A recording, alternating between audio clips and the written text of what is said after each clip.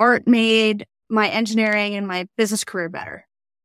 Unquestionably. It's about ways of thinking. It's about what lens are you using. And then for me, it's also not just about art. It's about a culturally specific or an art rooted in a culturally specific way. Right? So there is unquestionably a cultural influence on all of this for me as well.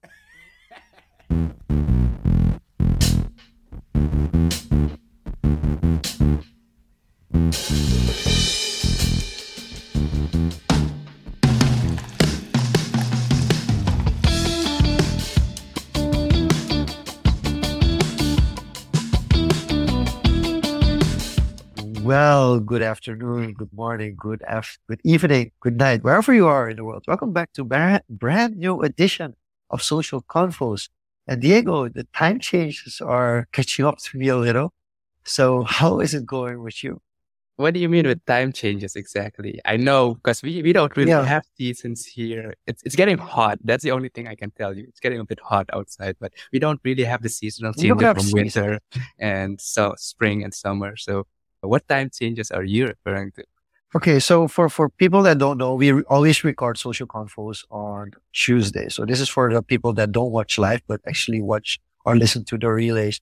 And we either have time slots for people who are guests that are 4 p.m. local time or 9 p.m. local time. And the 4 p.m. local time is a little bit more challenging for me. As you can probably see, I'm still at the office. There are people still working around me here. So I'm a little bit more quiet than usual. And also my focus and preparation for the social convo is just different. So that's what I mean when I'm talking about different time sets. Then that's where I kind of get a little bit confused. Well, don't worry about that. That's why we do this together. And to kick us off, actually, we're going to talk about, to recenter the topic, about culture again today. We've talked a lot about tech. We talked a lot about marketing the last few weeks, but sometimes it's good to take a step back and look back to where we came from and what what's underrated, what we need to cherish more before it gets forgotten. And to help us navigate this conversation, we're going to have another guest, another author from Minnesota, and she's going to tell us about what inspired her about her book, about her heritage, where she came from, and basically how we can create our own culture. So without further ado, I'd like to welcome to the stage Suchi Sairam. And Suchi is a Indian, Texan, Minnesotan, American, multicultural entrepreneur. We're going to unpack that in a second. And yeah, she's really excited to share about especially her culture. So Suchi, welcome to Social Confoes. It's a pleasure to have you with us. Thank you so much. I'm so happy to be here with both of you and excited for our conversation, see where it takes us. Awesome. So can you unpack that intro for us? Indian, Texan, Minnesotan, American. So it's very oddly specific states and... Yeah, I think there's, and it's interesting, it kind of feeds back into culture because all of these things are different inputs to the culture I think I've created for myself. And so I fit in a lot of places and nowhere in a lot of ways. But I was born in India. My family is from South India. And when I was brought to the United States as a baby, I was just over a year old and I spent a lot of my formative years growing up in Texas. I went to college in Massachusetts, came back to Texas for a while as a professional, worked, and then have lived here in Minnesota for nearly 23 years. And so each of these places has been an important input for me. And I think that's why I like to own all of it. If you had to pick one thing from each of these places, what's the first thing that comes to mind from each of these four? Yeah. I think Indian culture, there's a rich diversity to it. American culture, there's opportunity and freedom, and you get a chance to be who you want to be. And there's an openness, there's a friendliness in the state that I grew up in. And I think that there's, for me being a woman, a brown woman, I actually had a lot of what we call good old boys who were great mentors for me. And so that's that's something that I found in that openness. And then in Minnesota, there's a lot of value on arts and culture and education and community. And so each of those things have influenced me a lot. Okay. So if we would rank like cultural importance for you, like, and this is personal preference, like, so we have to clear that the people listening in or watching it, it's not that it has to be that way, but for you personally, if you would have music, food, and tradition, which one gets you most excited about if you talk about different cultures? Music. Food is a really close second. It's a very close second. It doesn't mean that tradition is unimportant at all, but there is something about cultural influence in music that is it brings out the uniqueness in every single culture, but at the same time is so universal and can bring people together that's so beautiful. That's something that I really, really enjoy about culture. You mentioned Minnesota is what you got from there is more the art side. So growing up, were you always interested in art, or was it more like the traditional? Because you went to very well-known college, MIT university. So how was that growing up, the art versus the science and the engineering? Yeah, I always had both in parallel. I happened to be interested in science and math growing up, and academically that was an easy connection for me. But art was always in my family. Art was always around me. Music was always in our house. I'm a little unique, and I'm one of the few dancers in my family, but music has been in my family, on both sides of my family, for many generations.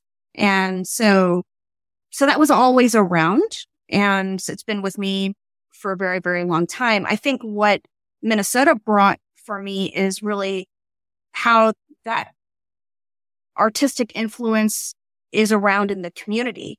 It was further than my family. We're in a very, very small sliver of community.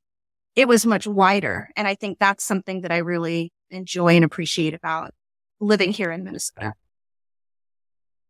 And it's interesting that you mentioned the freedom aspects of the US as well, because like that's also something you already mentioned, that math was something that you were generally interested in.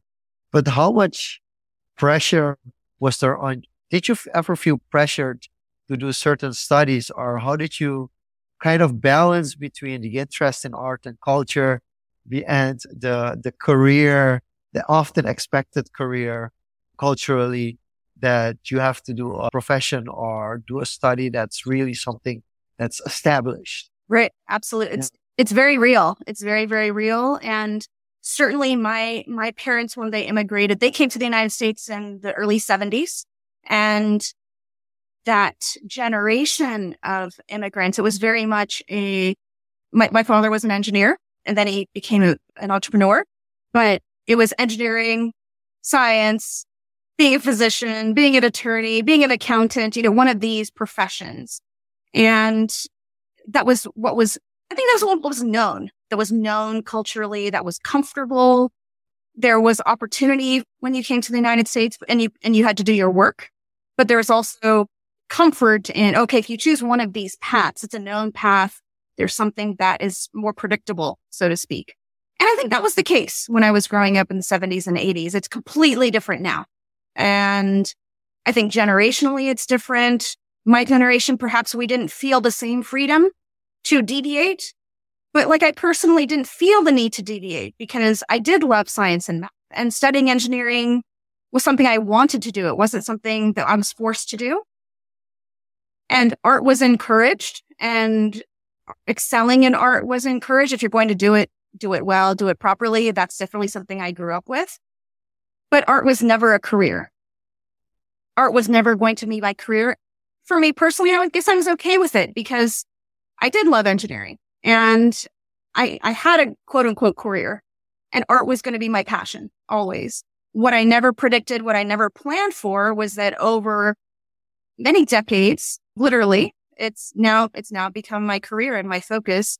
But I don't regret my path for a second, because all of my other professional experiences while I was had my art in my life have given me a way to kind of uniquely explore art and not just in one particular path. So if you compare that or observe on how you were raised back then and also the generation now with kids, that encouragement, would you say you are in a unique position, or is it that you also see many other families encourage their children to, express and not force them in a certain direction? How have you seen that evolve over the generation? Yeah, I think it does continue to evolve. So much of it is family specific. I think it is what people are comfortable with and what they see other people doing. When I was growing up, this is what everybody did, and everybody chose a career in engineering, science, the usual suspects. And so deviating would have been a humongous deal. Whereas staying this path wasn't a big deal because everybody was doing it, and it was okay. And like I said, for me, my parents didn't have to force me because I liked it. If I had not liked it, that would have maybe been a completely different conversation in my house, right? I have no idea what that path would have been. My brother was very similar. He also gravitated to science and engineering. He studied science and math. He studied engineering as well.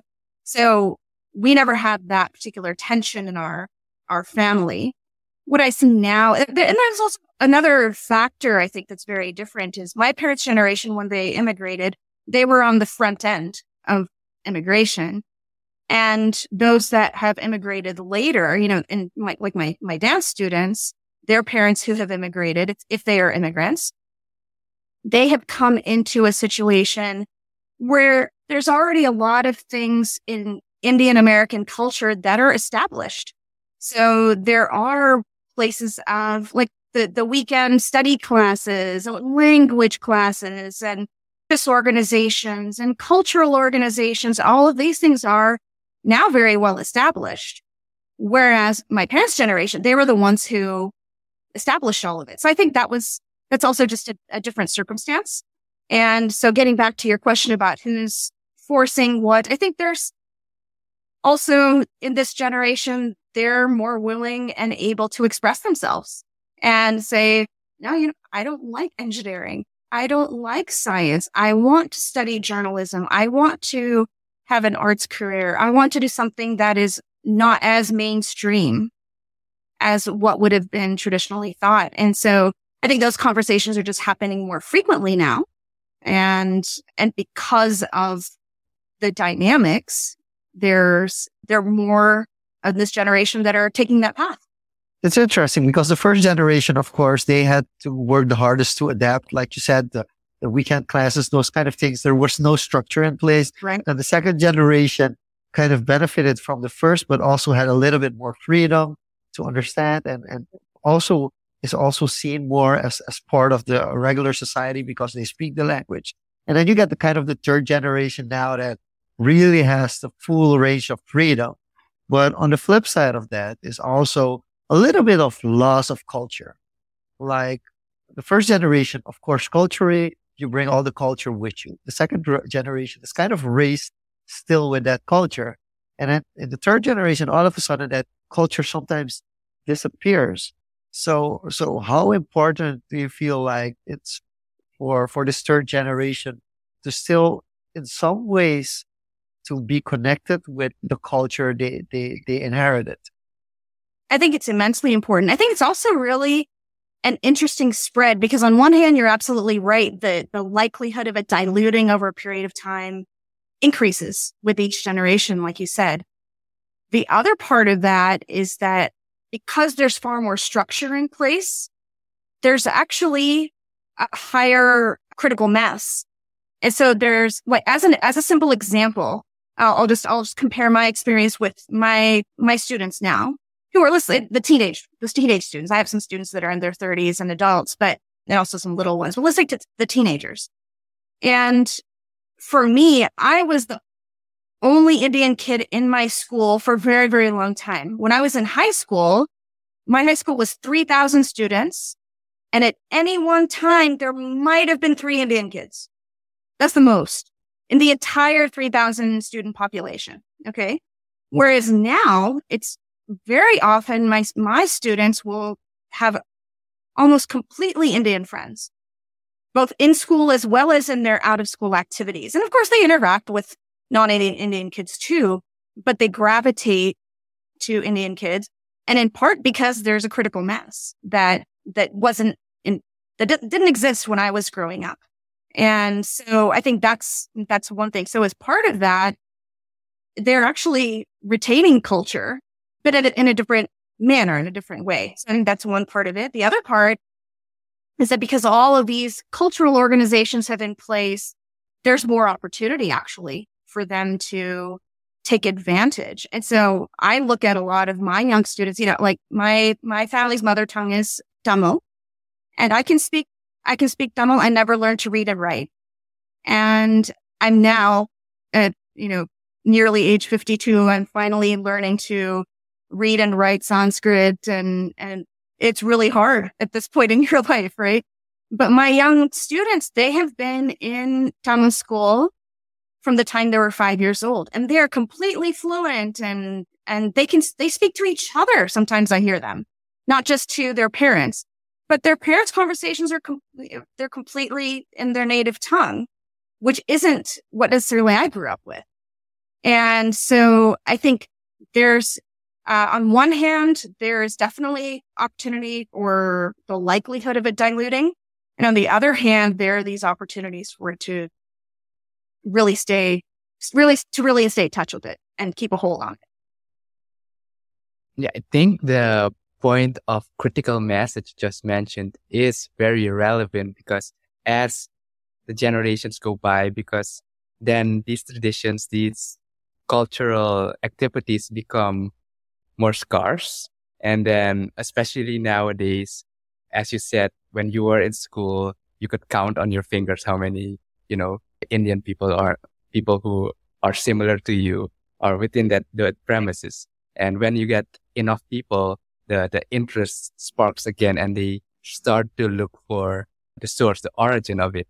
But on the flip side, isn't always, as you mentioned, opportunities, because over time, culture also evolves, right? So how would you describe the evolution of that heritage, that Indian culture, as you see in modern times now, in modern society? How is it compared to like something from the 70s, 80s when you grew up, or what you learned about India? If you look at the overlaps and kind of nuanced differences that you would see. Sure. I think that when I think about the cultural connections when I was growing up, they were from our community. They were from within family. So it's whatever your family carried with you. It was from the community that you were around. People didn't get to go back and forth to India as frequently unless you were very, very wealthy, right? My family, we would maybe go every 3 years. It was tremendously expensive. There weren't as many flights. There's all of that, right? Now it's very common for families to go once a year. The entire family will go once a year. It's a fundamental shift, right? It's neither here nor there, but it's just a difference. So I think the culture that we grew up with was primarily whatever everybody carried with them. And then what were the video inputs and the audio inputs? So it was cassette tape if we were lucky, right? And eventually VHS. That was a humongous deal. But now the access to video and audio is almost instantaneous. And so there's far more inputs that I think kids growing up now have access to, which I think keeps them in touch in a very different way than my generation did. We just had to work at it differently, I think. But the other thing is that when I look at Indian culture, a lot of times people just associate it with Bollywood. And I mean, because Bollywood is has such a global influence, and that is what a lot of people connect with. So that comes into play quite often as well.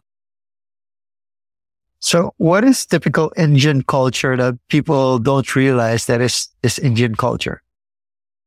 I think that there are so many festivals that happen And some of them are becoming more prominent. And this is such a delightful thing that I see now is my students are able to talk about Diwali in their school. I mean, when I was in school, we would go to school. We would not talk about it being a holiday because it wasn't anybody else's holiday. So we would just have to, go to school our regular day and then come home and celebrate and do whatever. Now it's just a very, very different experience. They get to celebrate at school sometimes. And which I think it's fantastic. They can go to school in some traditional garb and not be looked at like they have three heads. And I think that is just so, so wonderful. But I think there's like Bollywood is Indian culture. Indian restaurant food that typically is we will jokingly say it's a standard menu, but that ends up getting associated with Indian culture when in fact the food is just there's so much variety in the food regionally. And I think that's something that gets missed simply because certain things have bubbled up to the top in their popular. So on the flip side, you mentioned Bollywood, and I'd say Bollywood, especially the media industry, has gotten a lot of input from outside as well, especially I'd say Hollywood, the Western world. So that is also an evolution of Indian culture to a modern time.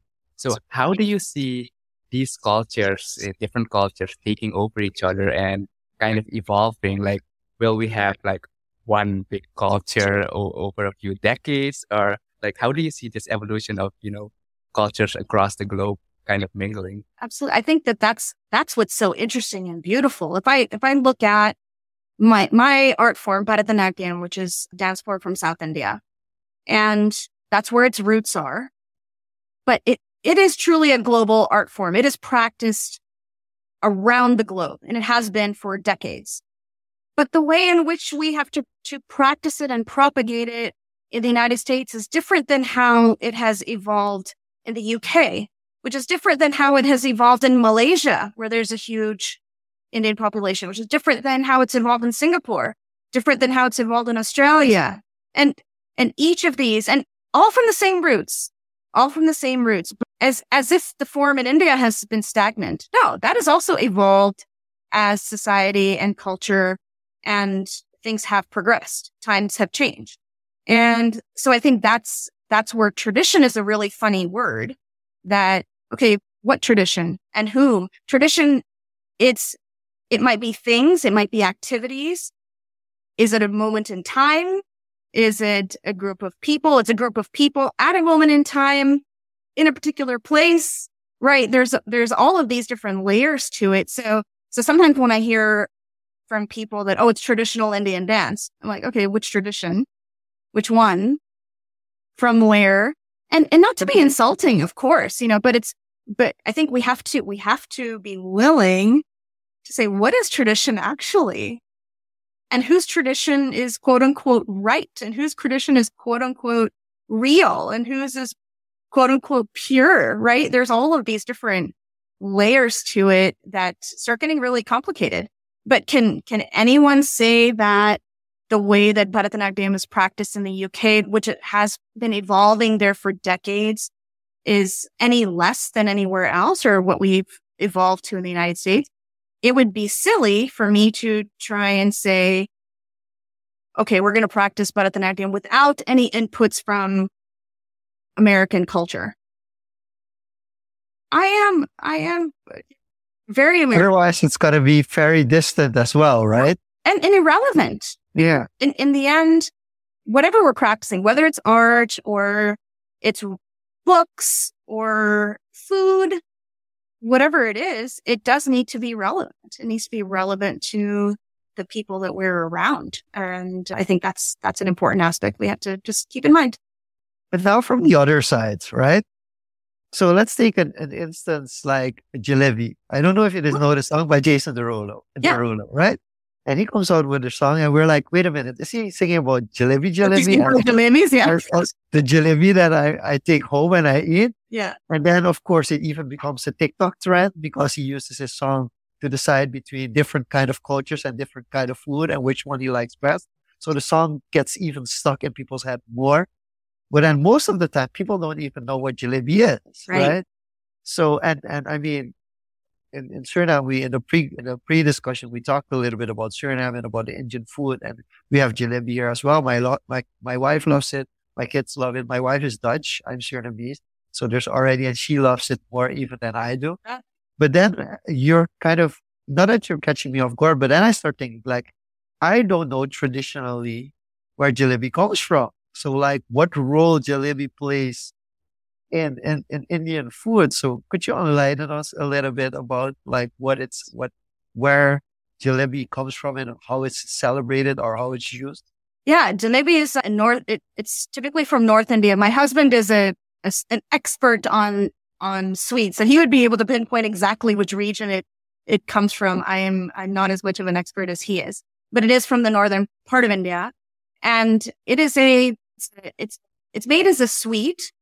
But some people will also have it with plain yogurt for breakfast too, depending on, if he got that when he was growing up, it would be a super treat. He'd be excited about that.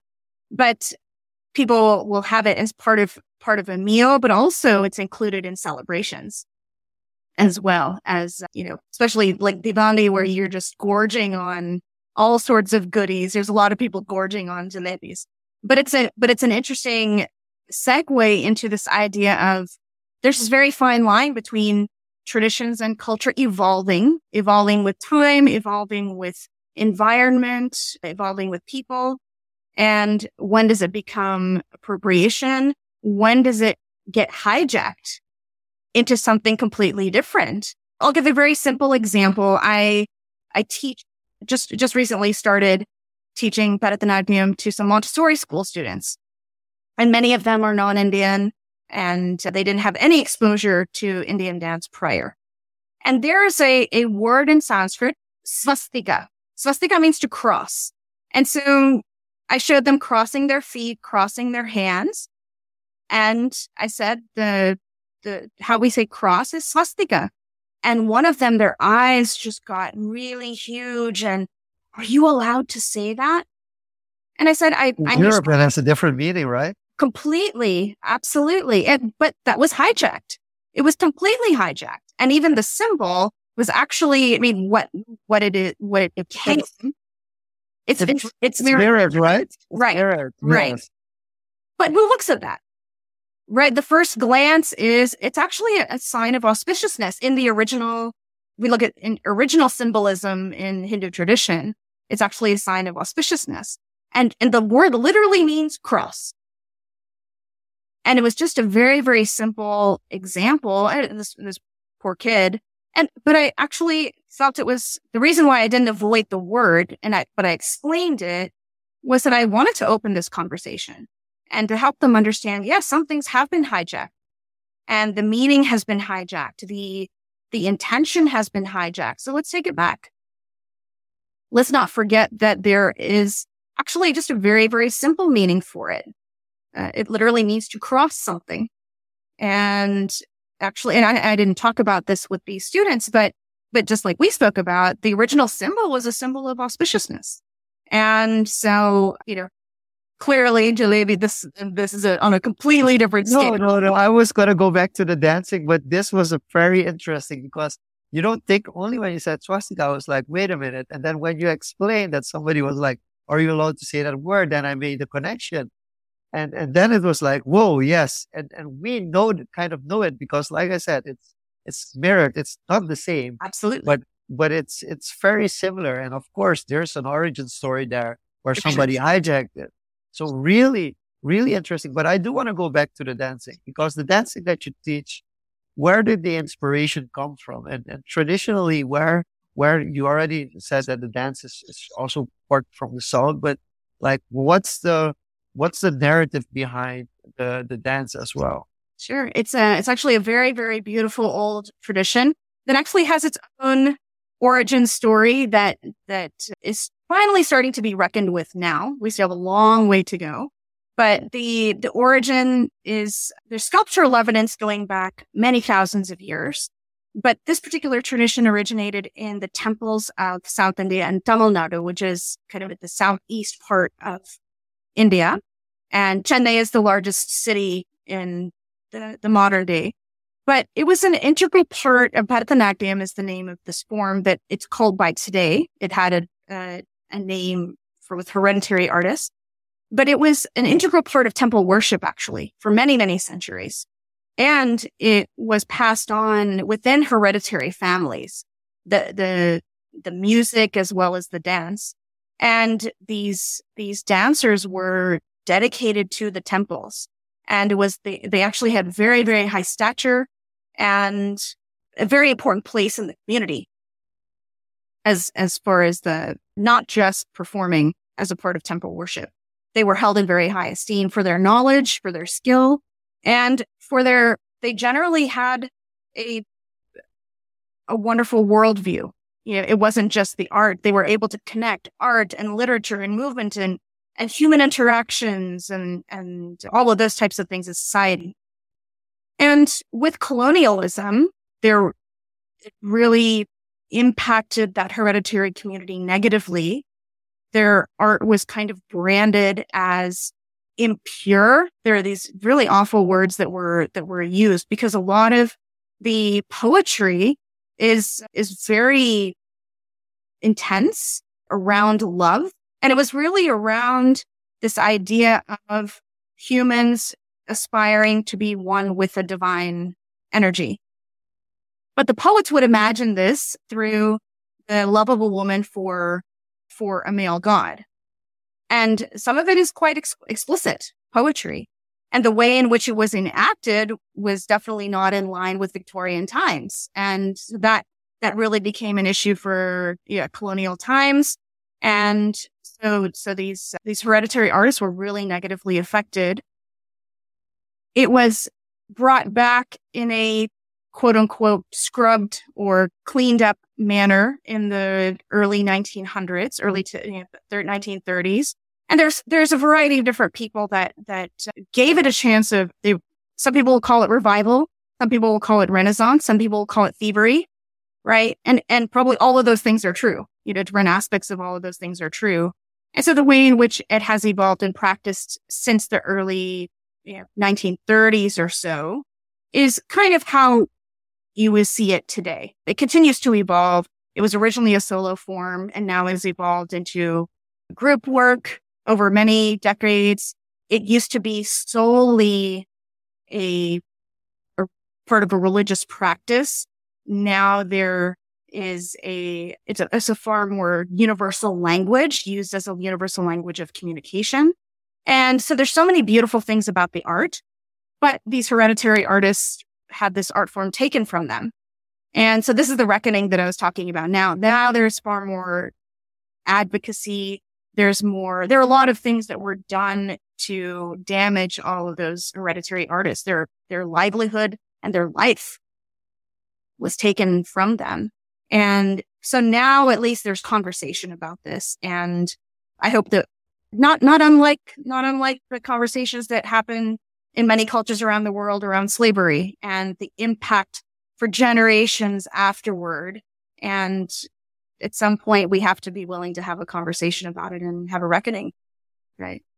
Yeah. In a way, it's reaching or having some critical mass again to have that conversation and basically resurface, because back then, based on the context of the time, it gets interpreted differently as well, right? Very much. That is language, because language, the same words, depending on the context, have different meanings.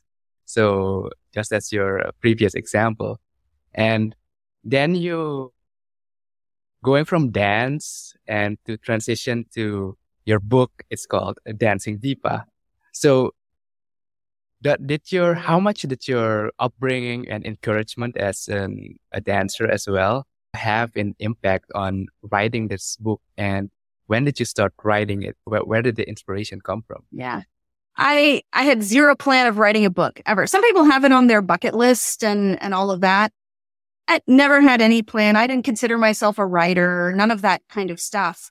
And this was actually, it came out of a conversation with one of my adult students This was December of 2021, so not that long ago. And she was just lamenting that, she had a 3.5, or her daughter was 3.5 at the time. And she was just lamenting that there are no kid-friendly books about our art forms to share with her daughter. And I was like, oh yeah, you're right. Because most of the texts are big research texts. They're translations. I mean, they're barely adult friendly if you're not really into it, right? And so I just was kind of circulating in my mind end of the year through the holidays. And then I said, I don't know anything about writing a book. I don't know how to do this, but I can learn.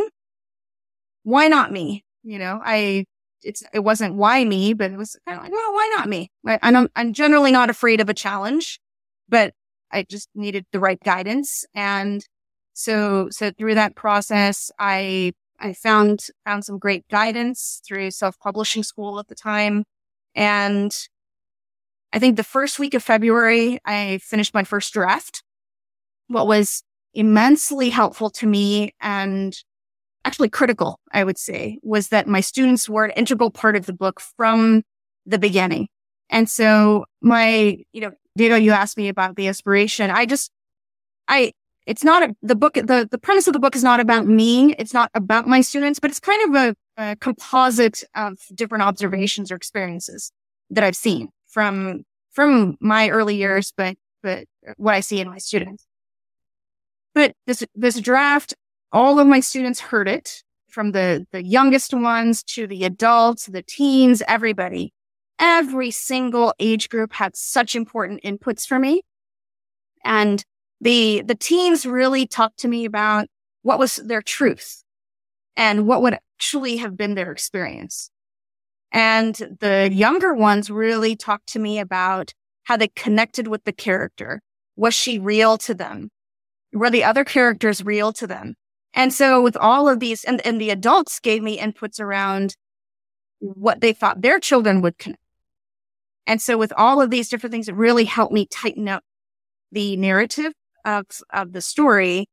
And then at every single step along the way, especially the younger students, they were supervising every step that I took. They wanted to see every illustration. They had to approve my author bio. They had some very important inputs on how they thought the book should look. There's some graphics in there that actually are taken from our studio. And they felt like, oh, that should show up in the book. So I think because of all those things, they feel like it's theirs. And I feel like it's theirs. It's ours together. And so then I was able to publish it the first week of June. So it went from rough draft to published in people's hands in 4 months, which was an incredible journey. I was so fortunate to have a great collaborator with illustrator Vidya Vasudevan. She was just, not only did she do a beautiful job, but just a wonderful collaborator. So those things don't happen by magic. They happen because you have a lot of people helping you and right along with you, alongside you on the journey. The main character is called Deepa. And you already mentioned it's basically the story, the premise is based on the input you got from the different generations, right? From the young ones to the teens to the adults. And did this kind of got embodied into a character in the story. And it's basically a bit contrary to how you grew up, but what too many are feeling, like that expression of art form, creative expression, and the sciences, and that internal battle that's going on. So how did you, I'd say, get the setting from India, having grown up in the US? Like, where did that inspiration and research come from to accurately depict that? Yeah, I think that there were so many different directions I could take. I elected to focus in on the direction of owning your culture, owning your identity. And so that's really the way I decided to focus that. And I think that actually has been a pretty universal experience. When from my generation to following even my brother's generation and on and on, and now and I see even my students, my students' generation, I think they're able to own it more than my generation was because they were Indian close to school. Nobody says anything. They can take Indian food to school and nobody says anything. I mean, I ate peanut butter and jelly sandwiches for 13 years going to school because, you don't want to take anything that gets attention, right? That was the norm. Yeah, right. But so those things have evolved. But this idea of completely owning your culture, it's still hard. It's still really, really hard. And so that was my primary motivation around that. So that, even though we culturally have our feet in two places, we're clearly in America, and I'm talking about myself and my students. We're clearly in America, but we're also in India because we're carrying all these traditions with us. Owning that Indian part of your culture in a predominantly American setting is a little nerve-wracking. And so that was really the motivation for the premise. I hope that answers your question. Yeah, it does. Following up on that, so what do you hope that, I'd say it's a children's book, and especially if you have parents reading it or going through it with their kids, like you already mentioned, is that ownership. Like, how would you want to see, or maybe in a different way, have you ever asked your students like how they define ownership of culture? It's actually fascinating you mentioned this. So many of my older students, the ones that are in high school, the ones that are in their 20s, even the ones that are in their 30s, they literally, so Jethro, why didn't you write this when I was 8? So they're so jealous of the ones that are 8 or 10 or 12 right now, because they experience that doubt. And even they got inspiration from owning their culture more at 18 or 17. And it was just because they saw it in a book, they saw it in print. And it's no different than anything that we have talked about in class. These are students that have maybe learned from me for 10, 12 years, right? 15 years, but nothing different than what we have talked about. But it's very, very different seeing it somewhere else and seeing somebody else appreciate it and understand it. I think that almost gave them permission to own it. And that's what I feel. That's why people will talk about the word representation in a lot of different ways. But this is what it means, is that you see yourself in a way that helps you own something. Right. Because we're talking about ownership here. So does the fact, you mentioned print, does the fact that it's actually something physical that people see on a bookshelf or in the store, how much do you think that plays into that idea of ownership? I think it matters. I think it matters simply because, as a simple example, when I had one of my young students who was 10, and we donated a copy to her school. She saw it in her school library. She saw other kids in her class checking it out. And so it was because it was a physical object. I think that helped.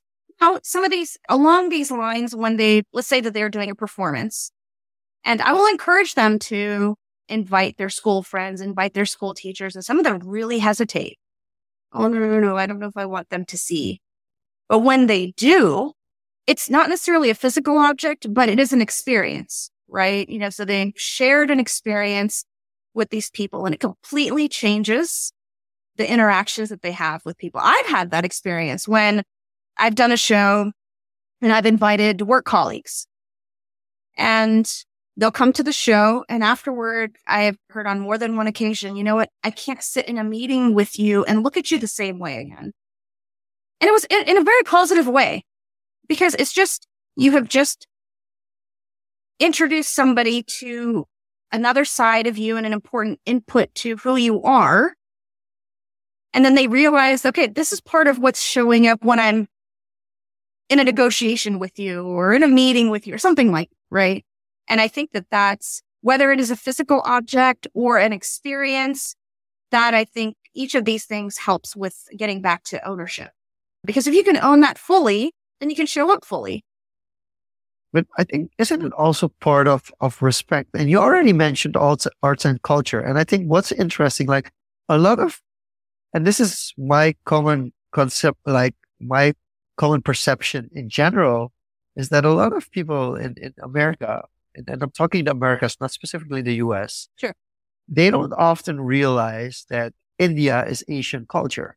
Like often when people talk about Asians, they don't regard Indians as Asians as easily as Chinese or Japanese or Taiwanese, for instance. So, and the interesting thing is that there are some similarities. And I think one of the similarities about the culture, Indian culture, but also Chinese culture and Asian culture in general, is there's a lot of respect. It's a very respectful culture. So I was wondering how much that also impacts that when it comes to art and culture, like it's seen as, I wouldn't is it pristine or more like when it's a show of art or a show of culture, when it's performed, especially dance, it's seen very much from a respectful place because it comes across very elegantly.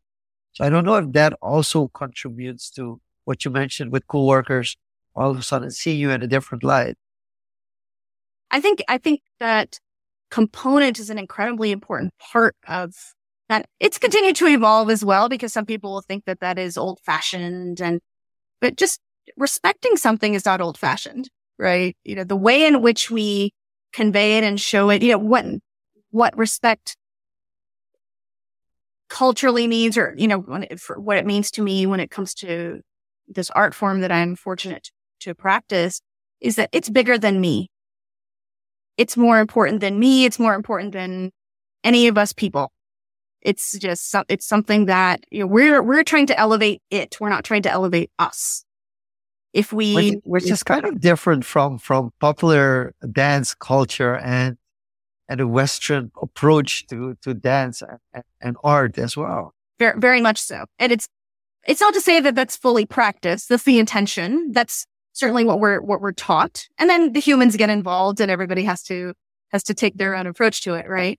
But respect also then can turn into this really funny thing. It can become very hierarchical. Respect is also, you know, in the context of art and culture, but elders, you know, it's, there's a tendency. Yes, you should respect elders and just listen to what they say. Whether they're in tune or not, whether they're correct or not. So the hierarchy can get dangerous, but it doesn't mean that we should ever lose the respect for it, right? So that's where there's this interesting cultural balance and generational balance that I think is happening as well. But I think it's also interesting about what is Eastern culture. I think just because it has been, Western culture has defined Eastern culture as Chinese, Japanese, a lot of time the Korean culture, right? A lot of times it doesn't even include the beautiful cultures of Southeast Asia, right? And there's so many rich, beautiful cultures. And if you look at that is a meeting ground of East Asian culture and South Asian culture. Because if you look at Thailand and Malaysia, Cambodia, there is a real combination of influences from East Asia as well as South Asia. And so that's barely even acknowledged properly, which is a whole separate problem. And so I think that there's now at least a little bit more conversation about, okay, there's South Asian culture. And so at least it's getting delineated and recognized as things from Pakistan, India, Bangladesh, Bhutan, Sri Lanka are now at least highlighted as South Asian culture. It's really interesting to see how geographically culture spreads, and especially when you look at the borders of countries that overlap, it happens so gradual. And if you don't pay attention and you just go with the flow, and, you know, if you'd have a road trip, which is actually on my bucket list to do a trip to Southeast Asia there and experience all of that. It's quite extraordinary. And coming back to the beginning of our conversation, when you said, you know, you had that encouragement to express art and pursue your career or your studies in engineering, etc. What would you say to children or parents raising their children who struggle with that balance, who don't have that encouragement or kind of feel, trapped? And yeah, what do you want them to get out of the book, but Sure. also your general advice? Yeah, I think there's no question in my personal experience. I can talk about my tiny sliver of the universe. Me having an interest and pursuing science, math, engineering, having that career, eventually evolving into a business career, and my art in parallel. Those things made my art better. Art made my engineering and my business career better. Unquestionably. It's about ways of thinking. It's about what lens are you using. And then for me, it's also not just about art. It's about a culturally specific or an art rooted in a culturally specific way. Right? So there is unquestionably a cultural influence on all of this for me as well. And for anybody who thinks that they will be negatively impacted by having all of these things in your life, you're really missing out, and I really feel strongly about that. Pursuing art seriously doesn't mean that you have to, I think, when I was growing up, becoming an artist meant you became a performing artist. And that was really the only path. And that was really uncomfortable for a lot of people because it's so uncertain, right? And there were only certain pathways at that time, especially. There were only certain pathways that were very narrow, very few opportunities. And so, it was too hard. I think that was the fear, right?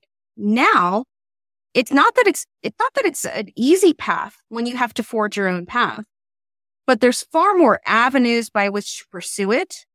And I also don't feel that, this point in time, you are pigeonholed into choosing one at the expense of something else. What is really important, though, is to understand, okay, what are your expectations? So if you have the expectations that you're going to be a famous performing artist and have a career as a physician, just as an example, just for discussion, I mean, there's still only 24 hours in a day. You still need to sleep. Right? I mean, what are your expectations, I think, then feed into how you pursue it. But there is space for all of it. And to leave one behind because you think it won't be practical or won't be of use professionally actually doesn't feed you as a person and who's the person that you want to become. I love the way you put it. Plain and simple. You're missing out. But manage your expectation. Suchi, it's been wonderful. Just looking at the time real quick. Sean-Luc, do we have time for an over-under? No, we don't have time for over-under because I want to ask a question. All right. Because first of all, what Suchi just mentioned is really interesting. And I think that I found a segue for it in my book as well. So I really enjoyed your explanation. But you just mentioned, yes, you can do you can do too many things. Like one thing we all have in common is 24 hours in a day.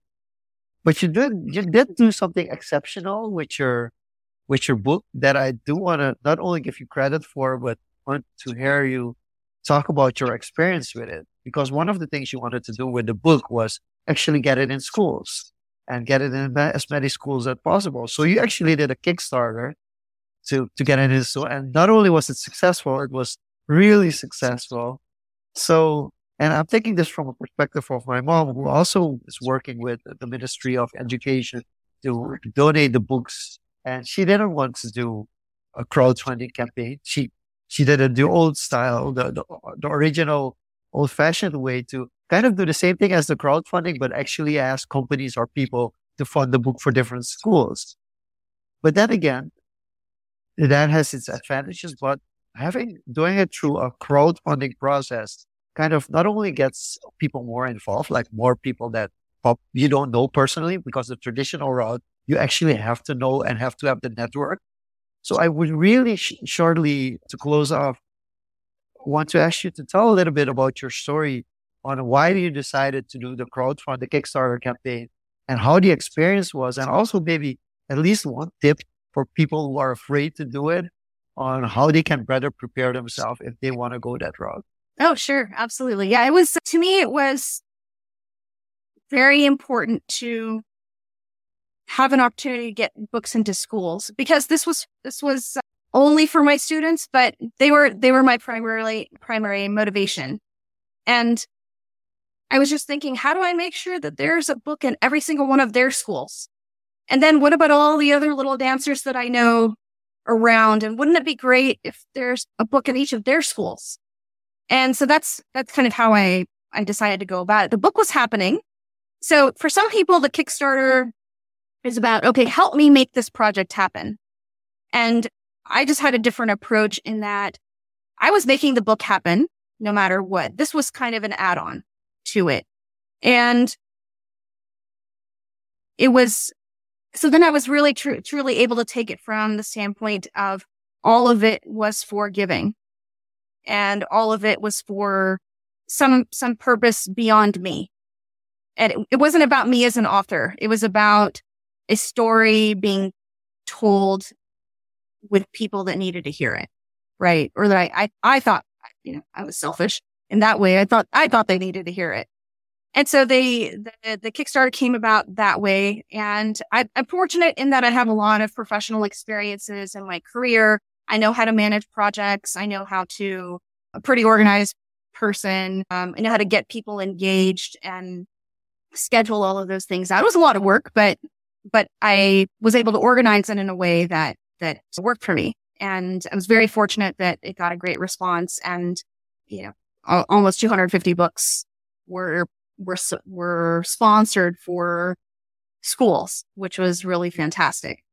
And I'd say that the tip that I would give people is think about something, a message that you can give that is beyond just you wanting to do the project. And that is a way in which people will actually get engaged with you. Because, and I still see a lot of beautiful Kickstarter projects, but so much of the messaging was around, I have a great project that I want to do. And it's not that that's untrue at all, but the idea of you contributing to do something better for somebody else, I think it has a different feel. And I mean, it happened to work for me. It worked for me personally in the sense that was the approach that I wanted to take. And it was something that the supporters connected with. And so I would say that would be one tip, to just change your lens. Just change your lens on how to approach it. And then the other tip that I'll give is use the publicly available resources to help you plan your campaign out, because there's a lot of people who have done a lot of stuff it's very helpful resources. And then use your own talents. Like for me, I used my experiences to manage projects, and I know enough about social media just to be dangerous and use my network to get the word out. And so utilize those publicly available things and then shape it with your talents and your resources. And just give it a go. You never know what's going to happen. No, that's a wonderful way to end it, and really appreciate you sharing that and going through that process. And also really cool to see, that it's going to schools and having an impact there. And I like the mindset that you had. It's going to happen whether or not the Kickstarter is a go or not. The book is getting out there, and this is just an add-on. Yes. So the goal is already there. Whatever else comes is just abundance. It's just abundance, exactly. And I do understand that may not be 100% reality for everyone. I was able to approach it that way, but I think that can be built in some manner and be successful for people. Awesome. So to close off Suchi, where can people learn more about you and learn more about the book? Where can they find it? Feel free to share, and then we're going to close. Absolutely. I'll share a couple of websites. So about the book is dancingdeepa.com. And there it's listed some different reviews. I've been fortunate to have gotten a lot of great reviews for it, and then have listed some links to places that it is available online, as well as, at least, and this part, I don't have as much information about international locations, but certainly in the United States, local bookstores are able to order it from their, and get it into their store for you. But it's available at the usual suspects online as well. And then me personally, SuchiSairam.com is kind of just a place where you see just different things that I work, including my dance and my art, as well as my work as an author, and then other random things that I do. Awesome. We'll link this in the show notes as well. Great. Jean-Luc, any closing thoughts? And then I roll us out. really want to thank Suchi for joining us in. It was a pleasure. It was way too short. The hour passed so quickly, but we really want to thank you for being our guest. For everybody that tuned into the live show, but also those watching or listening to the rerun of this episode, thank you for your support. And we will be back next week. Same place, same time. Bye-bye. Thank you so much. I had such a great time. Thank you. Awesome. Thank you.